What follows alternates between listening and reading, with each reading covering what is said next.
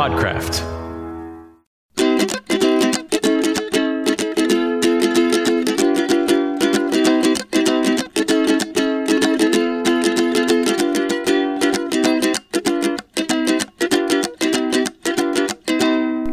Welcome back once again to the CBI. Again, I conned him into coming in on another day, Chris Harshman, and he brought me more booze. So it is the best day ever for me once again. Thanks for coming back, Chris. Thank you for having me back. Great time when we did the Old Weller experience, and we did your store pick, and we had a kind of an interesting talk about bourbon and your enthusiasm.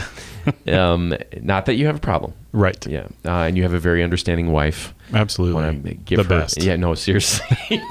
We talked about your collection and your enthusiasm now in not only bourbon, but a little bit of rum. You've dabbled your toe into rum now, but you bought a very special bottle today that you were willing to share with me on Booze Clues. And I'd be interesting to see how you found it, how you heard about it, and how you got it. Oh, it's a great story. Yeah.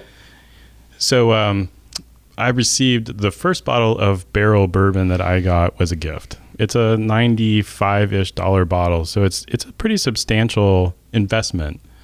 And barrel bourbon has a really interesting story. Only an enthusiast would call it an investment. It's an investment in my own personal fund. Absolutely. Like I said before, I'm going to live with it for a while. But people spend a lot of money on their hobbies. Absolutely. This is a hobby for you. So it is an investment. So it's people are going to be like, an investment in booze? Yeah, no, I'm not keeping these to flip them or anything. They are for, me and people that, I enjoy it with. Yeah. They're for consumption, and that makes me happy, because there's a lot of people that buy stuff to put on a shelf to say they have it, and it just, the distiller at these places works very, very hard for people to enjoy this stuff. Absolutely. So I'd like to see people open this stuff up and drink it. So I'm glad you brought it today. Yeah, we're going to enjoy this. Yeah. So barrel bourbon got its start. I think the guy who started the company, his name is Joe Beatrice. And as I understand it, he started just going around and collecting old stock of barrels of bourbon and whiskey that, that there was a period of time that there was too much. There was a glut of bourbon, and people were trying to give it away. I mean, it came in Cracker Jack boxes. I don't know how that happened. Oh, man. To have lived in that period of time when Pappy Van Winkle was sitting on a shelf unpurchased. Right. I'll take that one for $20. What? I got into it way too late. Yeah, no, that actually kind of saddened me. So he started going around to distilleries and purchasing barrels of bourbon, and started collecting it together. And then he started mixing, which is an interesting part of the story. In America, of course, we sort of, we call it a master distiller, and that's the hero of a distillery is the distiller. But that's the person who's, actually running the stills, who's, checking the white dog that comes off the still, who's making decisions about, the heads and the tails and where to cut the lines so that, your profile stays the same. But there's somebody else who's also doing mixing, who, when you have that finished product, it's not a single barrel in that bottle. It's someone who understands the or a panel of people who understand the profile that they want to have in that bottle, and they mix different barrels together to sort of build that profile. And that takes expertise too. Well, I think. And you're talking about something when you're looking at some of these bigger brands, you have a consistency that those people have to hit. Mm-hmm. When you're talking about variable, now they can predict some things and they have some analytics, but Mother Nature does what she wants. Yes. And there's those blenders. Example would be something that you can find all over the world. If you have Jim Beam bourbon here in Asheville, North Carolina, and I go to Sri Lanka and I find it's going to taste the same. But It's not only going to taste the same there because it's coming from the same place, but 10 years later, working with these agricultural-based products like they do, corn and rye and barley, that's the trick. And so these blenders themselves have to try to look at last year's product and it's not about making exactly the same thing. It's making subtle increments of improvement every year. Yes. That make this product so consistent from batch to batch to batch and really make it as big as it is. And so the distiller's job is tough. The blender's job is insane. Really, it'd have to be insane. Like there's a couple people I know. A gentleman over in Scotland, like his nose is insured for $2 million. Wow. Because he's one of the master blenders. I mean, it's that job itself is, it's like in the brewery, people in packaging never get everyone's talking about the person that makes the sugar water. Right. It's the same way kind of in the distillery, right? They're making the White Dog. Mother Nature takes over from there. Beer, yeast take over from there. And like no one really kind of, on the back end, no one gets their, they're the heroes. Yes. They won't let me go drink out of the barrels. I've tried. Luckily at the time I was younger and fast, but I kid. But that blender, that job in particular, it's interesting too, because when somebody that does that blend and retires, they've had someone that they've trained for the past 10 years to help with that consistency, help with that blend, help with that new expression of quality improvement that happens in such a nuanced way from year to year, working with these individual products. It's just an interesting challenge. And they're almost like future tellers too. I mean, you have to predict, port finishing, for instance, is something that became a really big deal. And being able to predict, finishing is going to be a really big thing. Let's figure out how to incorporate that into our lineup. Yeah. Rum finishing is starting to become a thing. All these different, there's a rum that I love that's finished in Zinfandel. Which is crazy, right? Like who thought, like the collaboration that's going on and some of this new stuff that's coming out is absolutely brilliant. Yes. Like to see some of these finishes, that's the thing. So they have this rum blend that's now going into this barrel. They know the precursors of flavor going into the barrel, and they can predict how well that's going to play in this portwood finish after 6 months or a year or 2 years. That Zinfandel barrel, such a crazy, crazy thing to say. I know that this particular rum is going to, the sweetness of the rum and the way that blah, blah, blah, it's all going to pull and extract those flavors from the Zinfandel out to make this such a drinkable product when it's done. Like to predict those chemistry experiments with Mother Nature doing her thing, those people don't get paid enough. As far as I'm concerned. And they're playing with money, right? I mean, this isn't just a little lab. I mean, lots of money. The alcohol that they're putting into barrels and aging, they have to be able to predict it because it is an investment in their future. Yeah, anytime you're putting anything in a barrel, the cost of the barrel, cost of the raw ingredients, all the labor that goes into it. Now you've got 6 years into this bourbon and it's delicious, and you're like, man, we should put this in another barrel. How do you bring that up to corporate? Right. No, we want to take $100,000 of your product that you could sell now and basically add more value to it. It just, that would have been a hard argument, I think, for a lot of places. And to predict that 3 or 4 years ago with some of these portwood finish and Sauternes and Madeira. Yes. And, even tracking down some of those barrels has been more and more difficult. Absolutely. Sherry finishes and just some of the flavors that people are coaxing out of these things are just, it's mind-boggling. Tracking the barrel down is a great, a piece of it.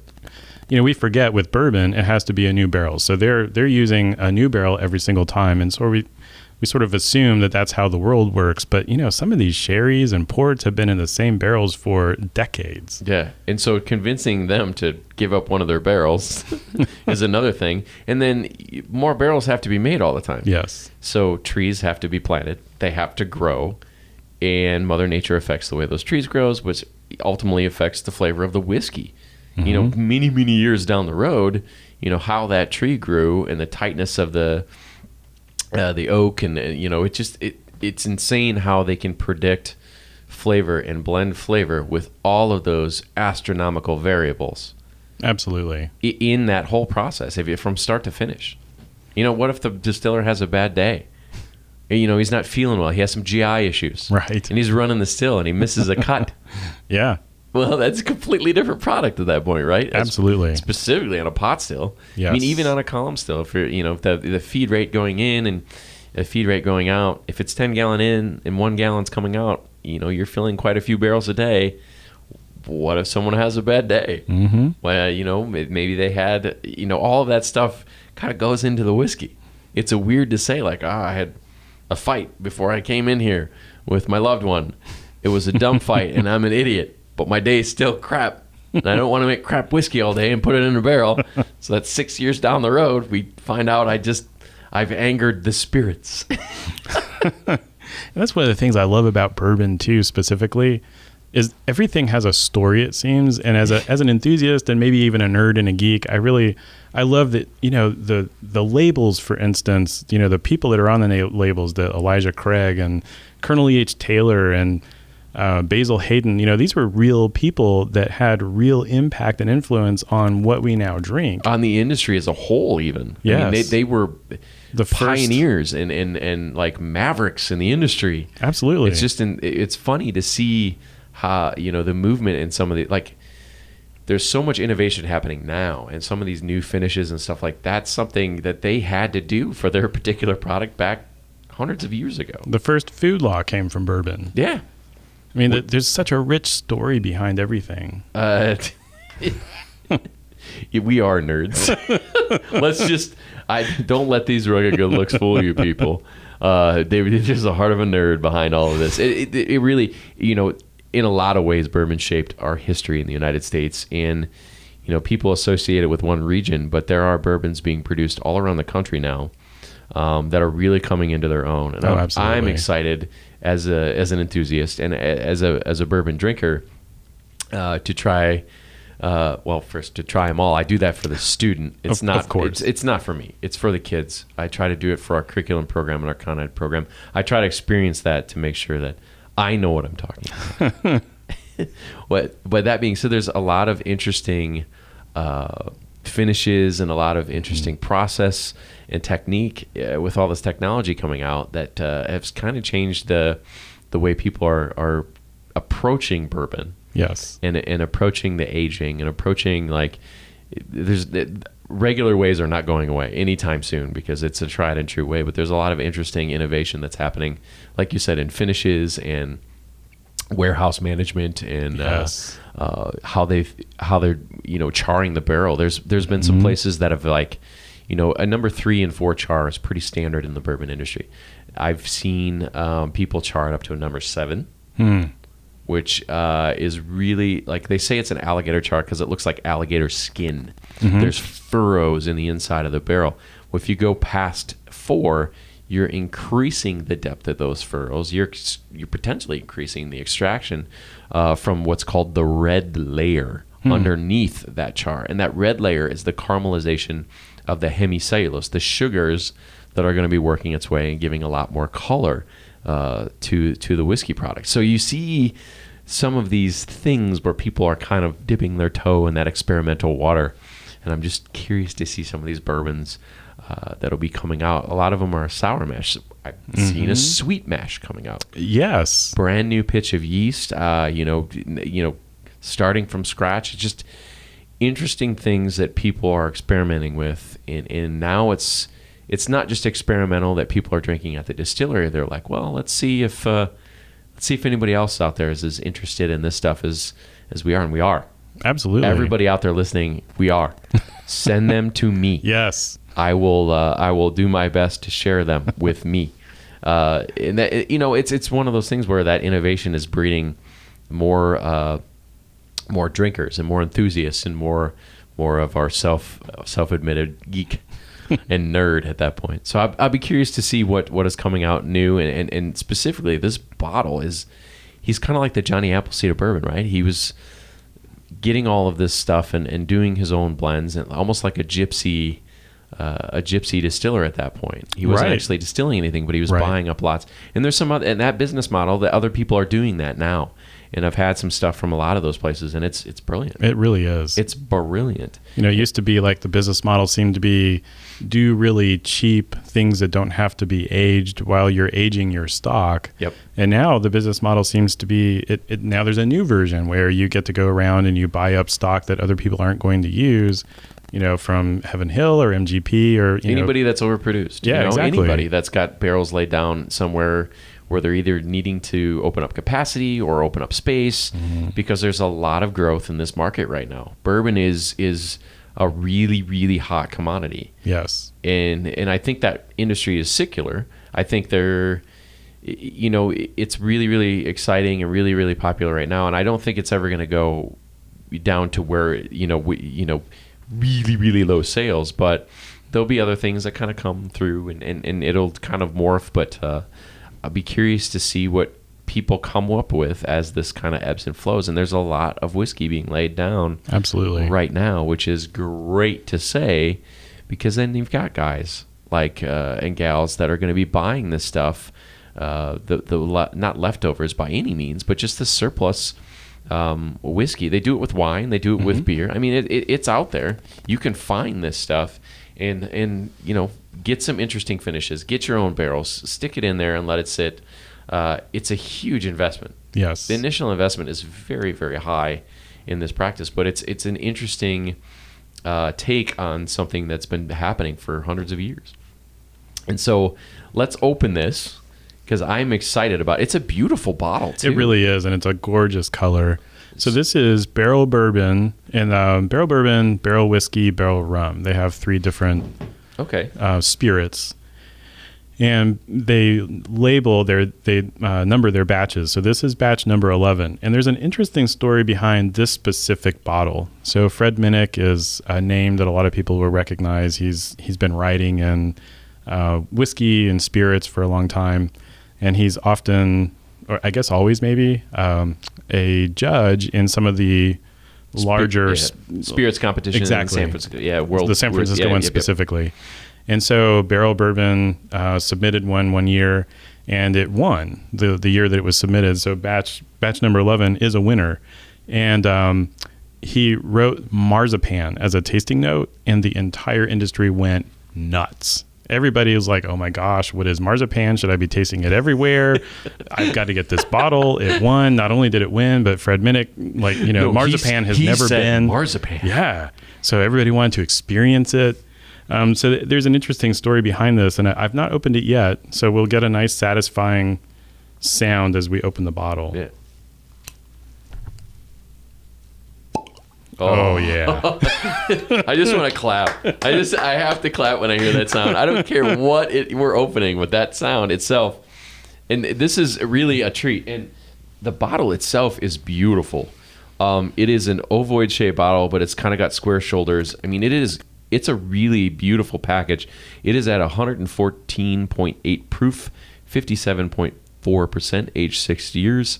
It is oh mercy.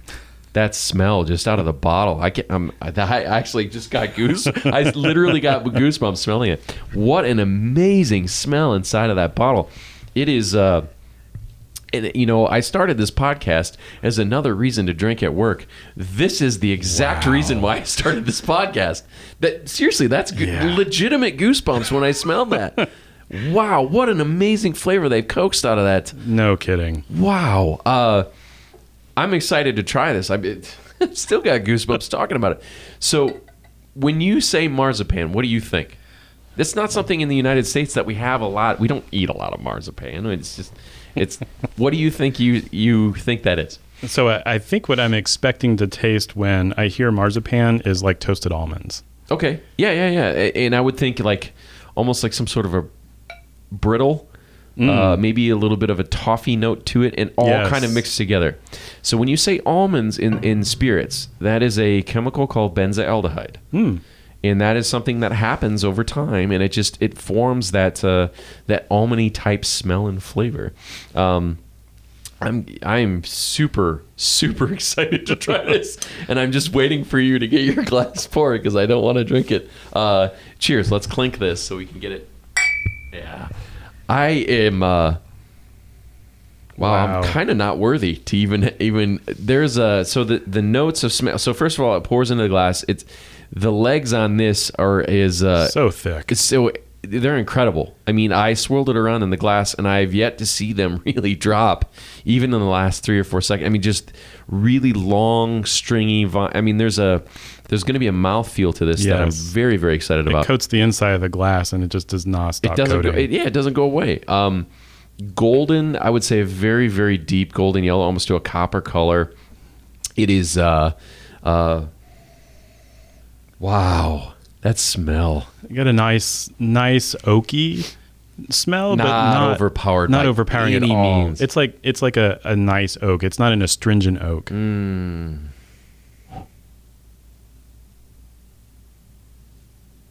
there's a richness underneath it. Like you can tell when you start to drink it, it's going to interact with every single part of your palate. There's going to be something there for the whole mouth. And you say a richness, like I get that precursor just by watching the legs try to fall down, try to struggle to fall down in the glass, but you can almost smell it. Yes. You can almost smell the viscosity in this particular liquor.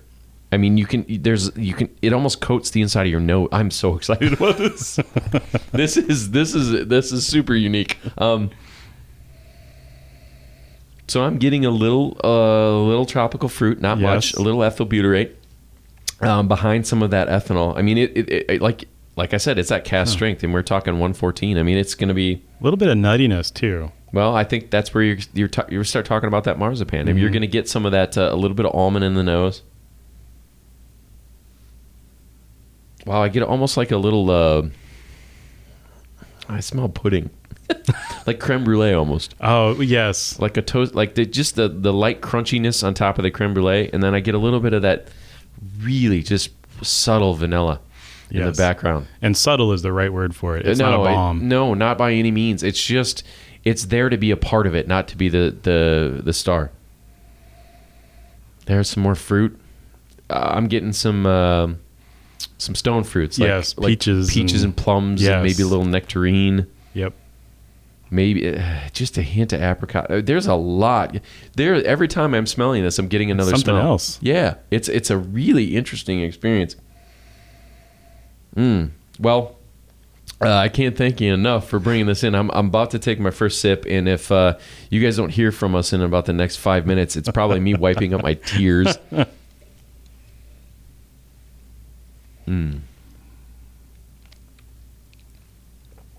Wow. This can't be at 114 proof. It doesn't drink like it. No. This is amazing. That's a legitimate eye water. Wow. So this reminds me, when you were here last time, a little bit of that store pick, but way more. Yes. Flavor going on. There's a little bit of that earthiness. There's a little bit of that oakiness. There's all the vitamins your body needs. There is flavor on top of flavor. Trying to decipher some of the stuff that's inside of these notes. Even at 114 proof, there's just so many things coming out of this particular spirit. There's fruit and caramel, and I get some of that. What I can see where he said marzipan. I get but it's a note. It's not. Yes. It's not the star. There's a symphony in your mouth. You can focus on any one piece, but you keep coming back to the whole. No, exactly. They have created this beautiful arrangement of flavors, and nothing is the star. Yes. Everything is working together to make an absolutely phenomenal taste. The longer it sits in my mouth, I'm getting a little black tea now. I got, I went through a bunch of fruity esters. There was a hint of coconut, a hint of vanilla, and now I'm getting some of that delicate. It's a delicate tannic astringency coming from the wood. The bourbons you brought last time, there was that same tan, but it was not as powering as this is. Very delicate, very smooth, very subtle, and it's just kind of hanging out and doing its thing. It is. I don't want to drink water anymore. There's no need. There's this. I mean, usually sometimes you have a bourbon, especially as sort of an enthusiast that does it every now and then. Like a Henry McKenna is a great example of something that is just an oak bomb. It is really great for what it is, but you find yourself, it's so tannic and overpowering that you find yourself taking a swig of water in between, every sip of McKenna or something that's along that same sort of profile. Well, in that drinking experience too, it takes I would drink this way too fast because I'm looking for, I'm trying to figure out all these flavors inside it. And McKenna, it's not like it by any means, it's not one note, but it is such a big oak finish and a big oaky. I don't want to say punch in the face, but there's a lot more tannins to it. Yes. It is nice to refresh, but this here, there's a refreshing quality at 114 proof that I never thought I'd say. Like I still have saliva in my mouth. Yes. You know, it's not all been drawn out of me. It's not cloyingly dry. Yes. Like a giant oaky punch in the face. There's merits to flavor that are happening right now that I can't put my finger on. It's a really, wow. Oh, just the smell alone. I'm glad more things don't smell like this. Really, I'd have a problem. Yeah, almost getting a little banana even. A little isoamyl acetate. Yeah. And the fruity esters. I mean, I was getting a little bit of pineapple, a little bit of tropical fruit. I was certainly getting stone fruits like peaches and plum, really hints of plum. I did get some of that kind of that chewy marzipan, and then there's a drying sensation, but it's not so overly dry that you don't have saliva, like you said, left in your mouth. I'm still enjoying it.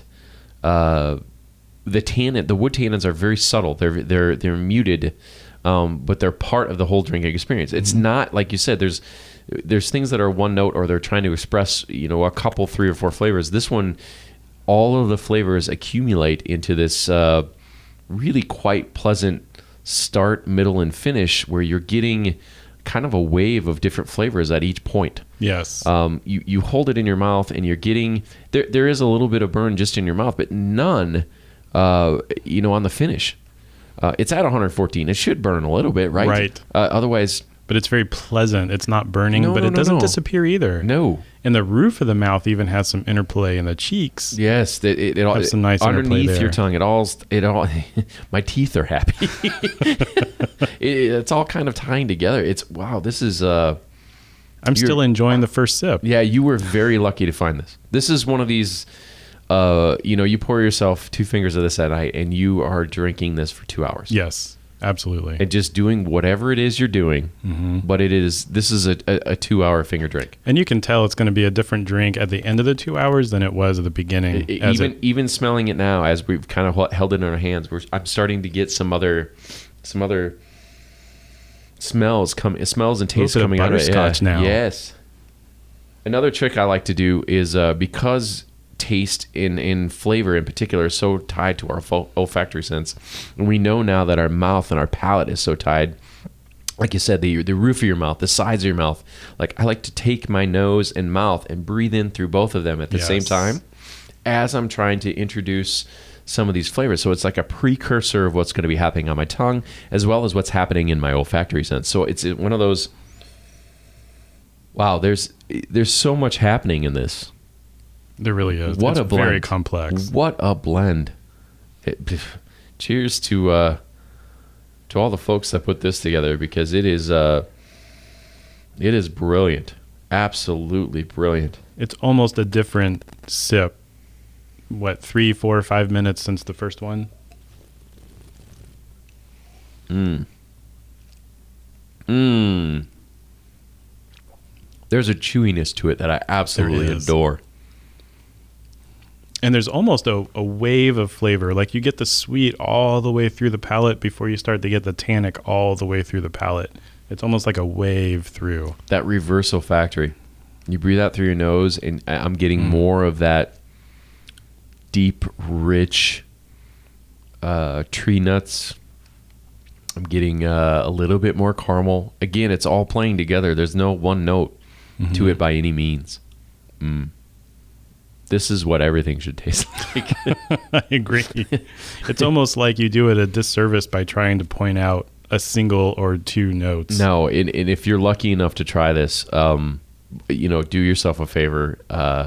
Take your time, because this is a challenge. It literally is a challenge for your palate to try to pick out all of these flavors, because there's a lot of things going on in here.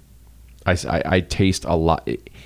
Both of us amateurs, right? I mean, we've both been doing it for a while. I teach sensory, and I've had a ton of sensory classes and off flavor classes, and all of it kind of accumulates to, I like what I like, and I like this a lot. It's pretty wonderful. It really is. I'm going to be with this bottle for a while. No, I can't thank you enough for bringing this in. This was an absolute special treat for me. Wow, it's this podcast would last 4 hours because I don't want this to go away. But I can't thank you enough, Chris, for stopping by today. I appreciate you bringing this absolutely spectacular bottle of booze. I gotta have you back again. I know you've done a couple now, but gotta have you back on the podcast. We'll drink some more, and I'll supply the booze next time. Well, thanks for having me back. This is always awesome. No, I appreciate it, Chris. We'll talk to you real soon, and cheers.